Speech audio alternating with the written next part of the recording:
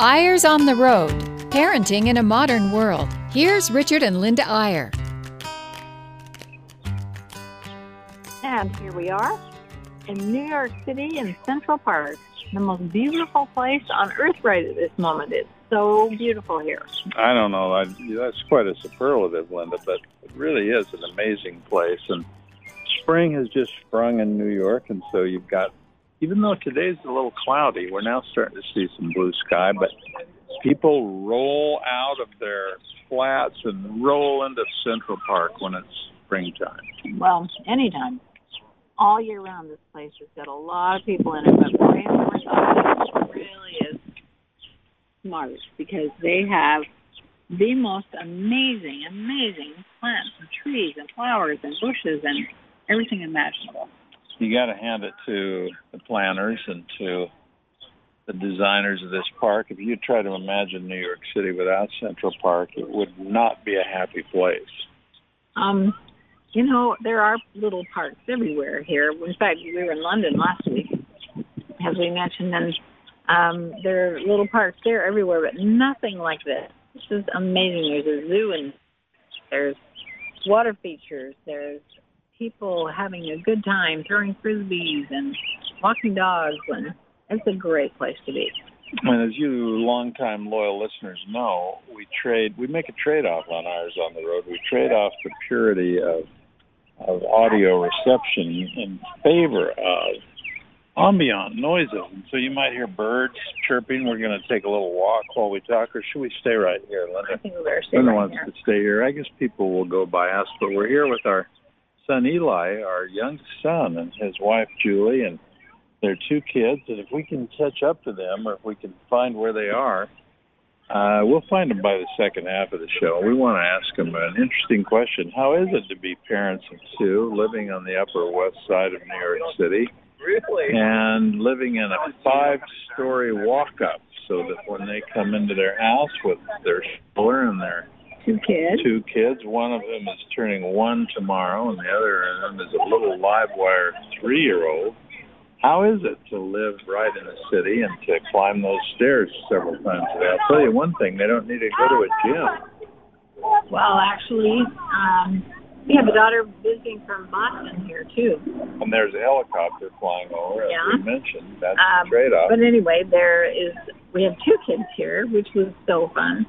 And they just ran a 7.5-mile loop around Central Park this morning. They did the same thing yesterday. Honestly, I'm so glad I wasn't there. By the way, we'll be in Boston next time. So we got a little wedding photographer here. We better walk on down a little ways. And it's we're going to get to the topic here in a minute.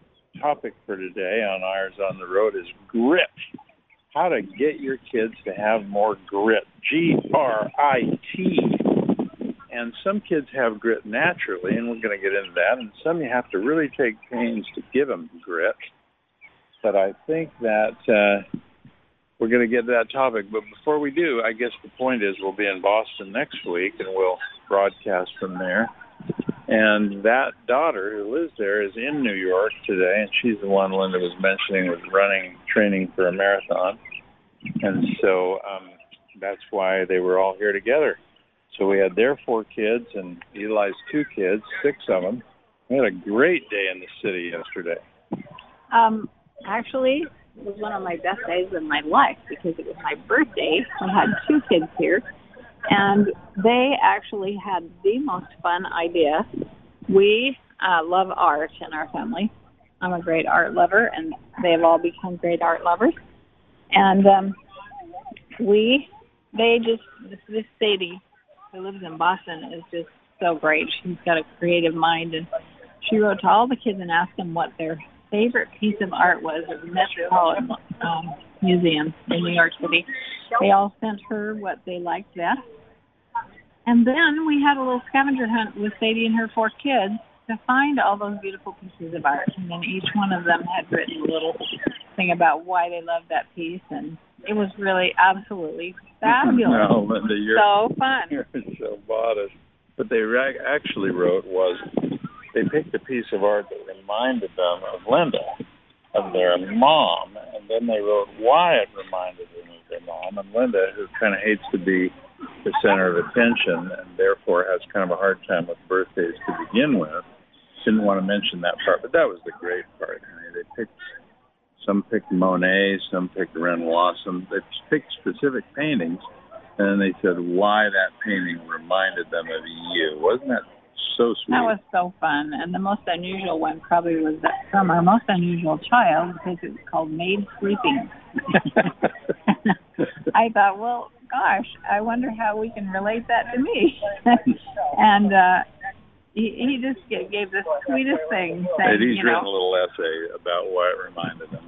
He just said, parenting is so tiring, and I know you would love to catch a nap once in a while while we were all home like this little maid here, but you probably didn't. Maybe in church once in a while. He's wrong about that though, because I never even knew when anybody said in church for about 12 years.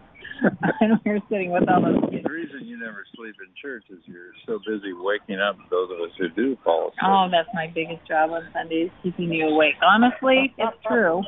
But that was just one of the highlights of my life. It was so fun. We had a great time, and those 4 little kids that are with him, the oldest was 11 and on down, was so darling. She just was, all of them were so terrific. They just kept trudging through that museum. That's a huge museum. And some of them were in the same room, but some of them were way far in the other part of the museum, and they were terrific. They just went along and were excited about it. It's really easy to lose a kid in the Metropolitan Museum of Art. There's, I think, 700 rooms. Well, they go by the hundreds, but I don't know that there's 700. we were in a room 823, but I don't think that means number room. But anyway. I mean, it's a kind of a safe place to lose a kid in a way, but it's still hard to find them once they're lost. Well, those kids have been well trained. That mother was taking them through so many museums, so many times, and they were stuck to her like glue. It was really fun to see.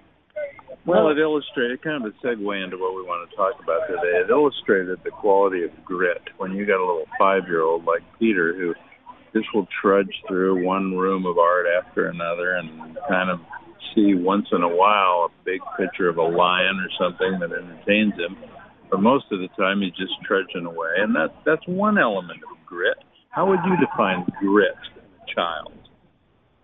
We have really fallen in love with this word lately because that is so important. It comes through my family. There's a lot of grit manifest in their families and our grandparents, our great-grandparents, who survived so many hard things in life, and they just did it. They just got in there and did it, whether they lost children. I have a grandmother. We were actually out of the Statue of Liberty the day before yesterday, and a lot of my ancestors came through New York City. And one grandmother with 6 children, grandmother and grandfather had 6 children in Denmark. They lost their oldest daughter before they left Denmark, and then got on a boat in Liverpool with measles. So somebody on the boat had measles and passed it on, and she buried 3 children at sea with the measles, little children. And then the 4th one died just as they stopped in New York Harbor, and they buried him somewhere on land. We have no idea where. So they ended up with 1 child.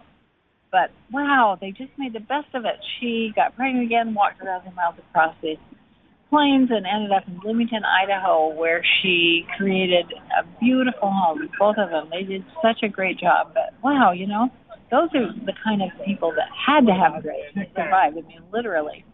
But how do we create that in our own children? And it turns out on a lot of surveys that when you ask parents what they will most want to develop in their children, they don't always use the word grit, but often the highest answer is determination or tenacity or the ability not to give up, and to have the hardest time engendering into their kids. And as some of you know, one of our best-selling books is a book called The Entitlement Trap. And when kids have an entitlement attitude, essentially that's the opposite of grit. That's just, well, I deserve things, and people should give me things, and I shouldn't have to struggle. I shouldn't have to work very hard for them. And it's endemic among children today, not only in the U.S., but in most of the developed world. Grit is just a kind of a shorthand way of saying we want our kids to know how to work. We want them to know how to be tenacious and determined and to really get things. There are other studies, by the way, and surveys, maybe you've seen some of them, that show that the single most contributory factor towards success in life, economic success or any other kind of success, is this wonderful quality called grit. It turns out that that's more important in achieving goals and getting the things that people want than intelligence or heritage or inherent economic potential. It's all about grit. It's all about not giving up. And you can think in your own life of people who just plain stay at it until they get what they want. And so it's a powerful quality. Well, I have to say that, I don't know, those of you who have more than one child know that some are born with more grit than others. I mean, some are born with creativity, some are born with mischief, some are born with, and sometimes those things go together. Oftentimes, the more mischievous a little kid is, the more grit he might develop into. We are with a 3-year-old right now who has a lot of grit for getting into trouble. But she is adorable, but she just is so full of, just, I got to have this, I got to do this, I got to get this done. So I don't know how many of you listeners have seen Eddie the Eagle, but if you haven't, you really should see it, because there is a child with grit. Brand new movie, still in theaters, I think. No, I think it's maybe going, but you can get it on Netflix or online. And it's just an amazing child who had no support from his parents. Well, his mother was supportive. But somehow he wanted to be in the Olympics, and he didn't care how he got there. The opening scene is he's holding his breath in the bathtub, trying to see if there's an event in the Olympics for breath holding. And when he couldn't do that, he finally ends up becoming a ski jumper, because England has no ski jumpers, and he figures that might be the way to get into the Olympics. And so we're going to take a little break here, but when we get back, we're going to be continuing this conversation, and we hope to find our son, our daughter-in-law, if the two kids will behave for a minute, and they can give you a little idea of what it's like to live in New York City with two kids. So again, Eyres on the Road from Central Park in New York City. We'll take a brief break, and we'll be right back.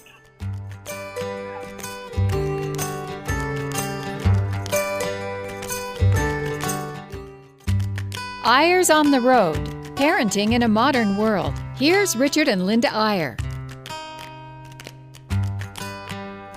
And we're back. For those of you who missed the first part, we are in Central Park in New York City. We're right by the Bethesda Fountain, where we took some wedding pictures for one of our sons and his wife, his brand new wife.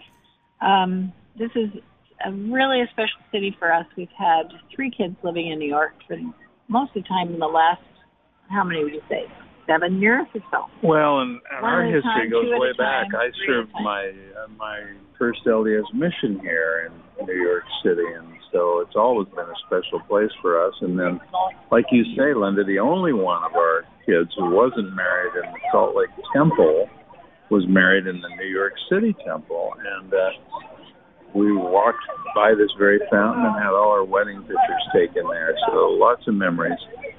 But isn't it interesting how families kind of catch our eye wherever we go? I mean, there's so many families walking through the park today. It's a little cloudy here.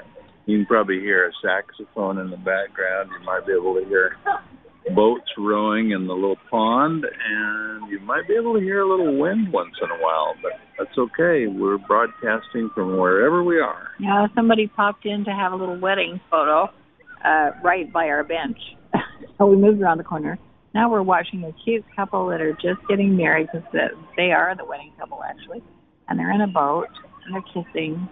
And it really photographers running along trying to... sweet scene. It was really beautiful. Everybody's in rowboats going along here. It's so awesome. So let me give a kind of a thumbnail sketch of what we think creates grit in a child, and then stays in the child and grows into something that becomes a permanent quality. And allows that person to become what he wants to be. We No. think that we think there's mainly two things, and this is surprising how simple this formula is. One is learning how to work and how to earn money rather than have money given to him. And many of you have heard us over the years talk about how important it is to set up jobs and chores within your home and set up charts and pegboards and ways for kids to keep track of what they've done and to pay them, instead of an allowance, an actual wage of some kind for the jobs that they remember to do and completed. Now, you can go to valuesparenting.com and click on the family economy, and you can learn a lot of details about this, but there's lots of ways to do it. The important thing is to remember that we give our kids more by giving them less. That's one of the two things that we think develops grit in children and avoids the opposite of grit, which is this entitlement attitude. And the second thing that creates grit, believe it or not, and strong research exists on this, is for kids to know about their ancestors and about the stories of how those ancestors made it through hard times and had various kinds of joy and success in their life through their own determination.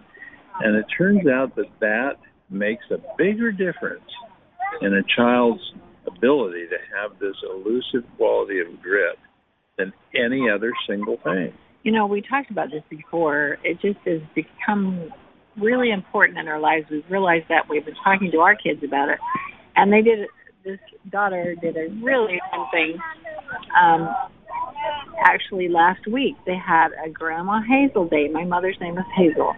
They had a Grandma Hazel Day, and they knew what she loved. And the first thing that they did was clean out the garage. And they'd listened to a little tape by Grandma about her childhood. And some of the things we did were impossible. That's why we like to do it, because we made it possible. So they went down and looked at the garage, and their 9-year-old son said, "Mom, this is impossible." She said, "That's why we're doing it. We want to make it possible." So they had a great time remembering her life and what she was all about and really working together. Linda, I see Eli, our son, has just come walking along with Zara. Zara, do you want to talk on the radio? Say hi. Say hi, everybody. She's almost shy. asleep. But I want to know from you, Eli, how is it to... Linda just said an interesting thing that rhymed, and she didn't even realize it. She said, you got to be gritty to raise kids in the city. I did not. Yes, you did. I did. What do you think? How is it to have two kids that walk up?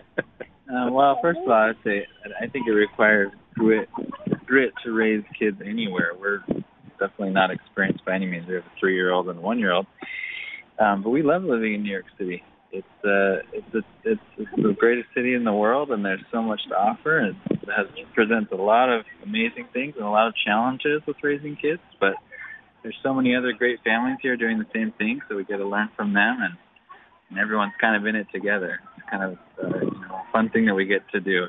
Hey, Zara, can you walk up all those stairs all by yourself? Do you like walking up the steps? No. Sometimes I like to. I want Daddy to carry me. Sometimes you want Daddy to carry you? Sometimes she likes to. Sometimes she likes to. How does Dean get up the steps? You need to climb up the steps, like crawl up the steps. He crawls up. He crawls up the steps. Yeah. We don't make him crawl the steps. But most of the time we carry both kids. Zara is 3, so she can walk up. I just have to say that Zara did a project this morning. She's only 3, but she did a work project. Her mom wrote a little list of 5 things that she needed to do, and each thing she got $1 for doing. Because tomorrow is Dean's first birthday, and what are you going to buy for Dean today? A truck. A truck? How did you get your dollars, though, Zara?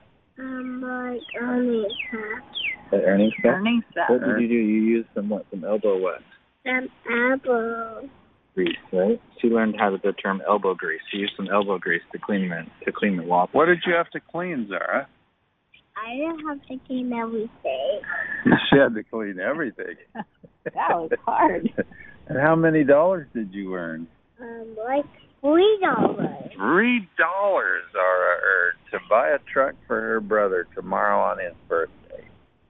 So that's what I call, we were just in the first half, Eli, talking about the two things that create grit are, one, knowing about your ancestors, and two, having parents who don't give you money all the time, make you work for it. Even if you're 3, that might be a little Yeah, she extreme. doesn't always work for it. Just on Dean's birthday. I mean, she wanted to feel like she'd earned the money to buy that present. Well, and Zara's mom does a great job of instilling that work ethic in her, I think, and helping her learn that it's fun. It's also fun to work. And that's something that we learned from. I heard you talking about Grandma Jacobson and Grandma Hazel the other day, and she taught us to learn to love work. We didn't love it all the time, but she always had a smile on her face, having fun doing it. So she taught us the joy and satisfaction of grit and working hard. Well, I can still remember very clearly her getting really mad at you because you picked the peas without putting your hand down and pulled the whole vine up, you know. Who, me? You're talking to me? Yeah. She got mad at you for not knowing how to pick peas. She called it picking peas. And it was so funny. It was like, Rick, you've got to get down there and get your hand on the other side of that pea and pull it off. Don't you know how to do peas? Oh, mother-in-law problems. You know, we've all experienced that sort of thing. So, Eli, we'll let you go, but any other thoughts on what would you say the trade-offs are raising kids in the city? One of the cons would be 5 flights of stairs, but there are a lot of pros. Yeah, well, not everybody has 5 flights of stairs, just the crazy ones like us that live in places with 5 flights. But I don't know, I think we always think it'd be pretty awesome to have a backyard to let kids go run and get some energy out, but here we are standing in Central Park, and it's like everybody's backyard, and Zara loves playing in Central Park and seeing, you know, all the different people here, and I think it's just, it's fun. We love it. And how about your car? Our car is our stroller. The stroller, the model of our stroller is called a donkey, because it really is called that, because it's our donkey. It carries everything, the kids and the groceries and everything we're carrying with us anywhere. Well, I thought you were going to talk about Zip cars. Oh, but yeah, we have a Zip car subscription. It's like a car share service that we can take out when we do need a car, but that's very seldomly. But honestly, I think one thing you learn raising kids in the city and raising kids anywhere is it's a 2-person job, and Julie does most of everything. You know, I try to help as much as I can, but it's just incredible to have a 2-person support system so that one of you is getting a little worn out and doesn't have as much grit right then and there. The other one can step in and help out, and vice versa. Well, you got 2 kids now, but when you have 3 and you're outnumbered, then we're going to keep a close eye on you. Serious trouble. Man, but I'll tell you what, this little girl has her own car. It's called a scooter. And since she's 2, she's been on that scooter going 100 miles an hour, which is a problem when the mother can't run as fast as the kid can go. Do you like your scooter, Zara? Yeah. You do? What do you do on it? I was super fast on it. Super fast on it. Well, that's good. And Zara, did we have a fun story today? Yes. And what did we have to do with our bagels? The boys. We had to pause with the story so we could have bagels, right? And what do you like on your bagels? Cheese. Cream cheese. Yeah. The main thing we learned from Eli there is that raising kids in the... Don't you like that, though, Linda? You got to be gritty to raise kids in the city? Oh, you got to be ready to raise kids anywhere. Anywhere. I see this little mother, and we were in that museum yesterday. She had those 2 kids in that stroller for an hour and a half, and walking them in the park next door to the museum because they only last for about 2 minutes in the museum. And she just sacrifices so much. So you young moms and you young dads out there, boy, congratulations, because you do such a great job of sacrificing some things now that will be so important for the future. Not only teaching grit, but just taking care of your kids and teaching them the things they need to know to be good adults, to have grit, to have self-reliance, to have courage, to do the right thing, and all those really hard things. You know, one of the things that's fun about, and while we've been here, a bunch of kids just walked by with popsicles. That was the noises you heard a minute ago. But the sun's just come out, and there's even more families in the park. And I think one of the things we want to close with today is that no matter where you are, no matter what you do, surveys bear it out, family turns out to be the most important thing. In fact, family turns out to be the end for which we do all the other things, which become the means. So I think we're watching people walk by here today. We've got bankers, we've got lawyers, we've got stockbrokers, we've got plumbers, we've got maintenance workers, we've got all kinds of people. But on a Saturday in New York City in the park, most of them are with their family. Now, it may not be their kids, it may be their brothers, their sisters, their aunts, their uncles, but it's all about family. It is. In fact, we're down by the arches, down by the fountain today, we met a family with 5 kids singing in the most amazing harmony. And their dad was standing in the background. I went and asked him about, is this your family? He said, yes, but actually we have 9. But these 5 are singing together right now. We have them from 11 to 28. And I said, do you sing? They said, yeah. I said, how did they learn to sing? He said, well, I taught them.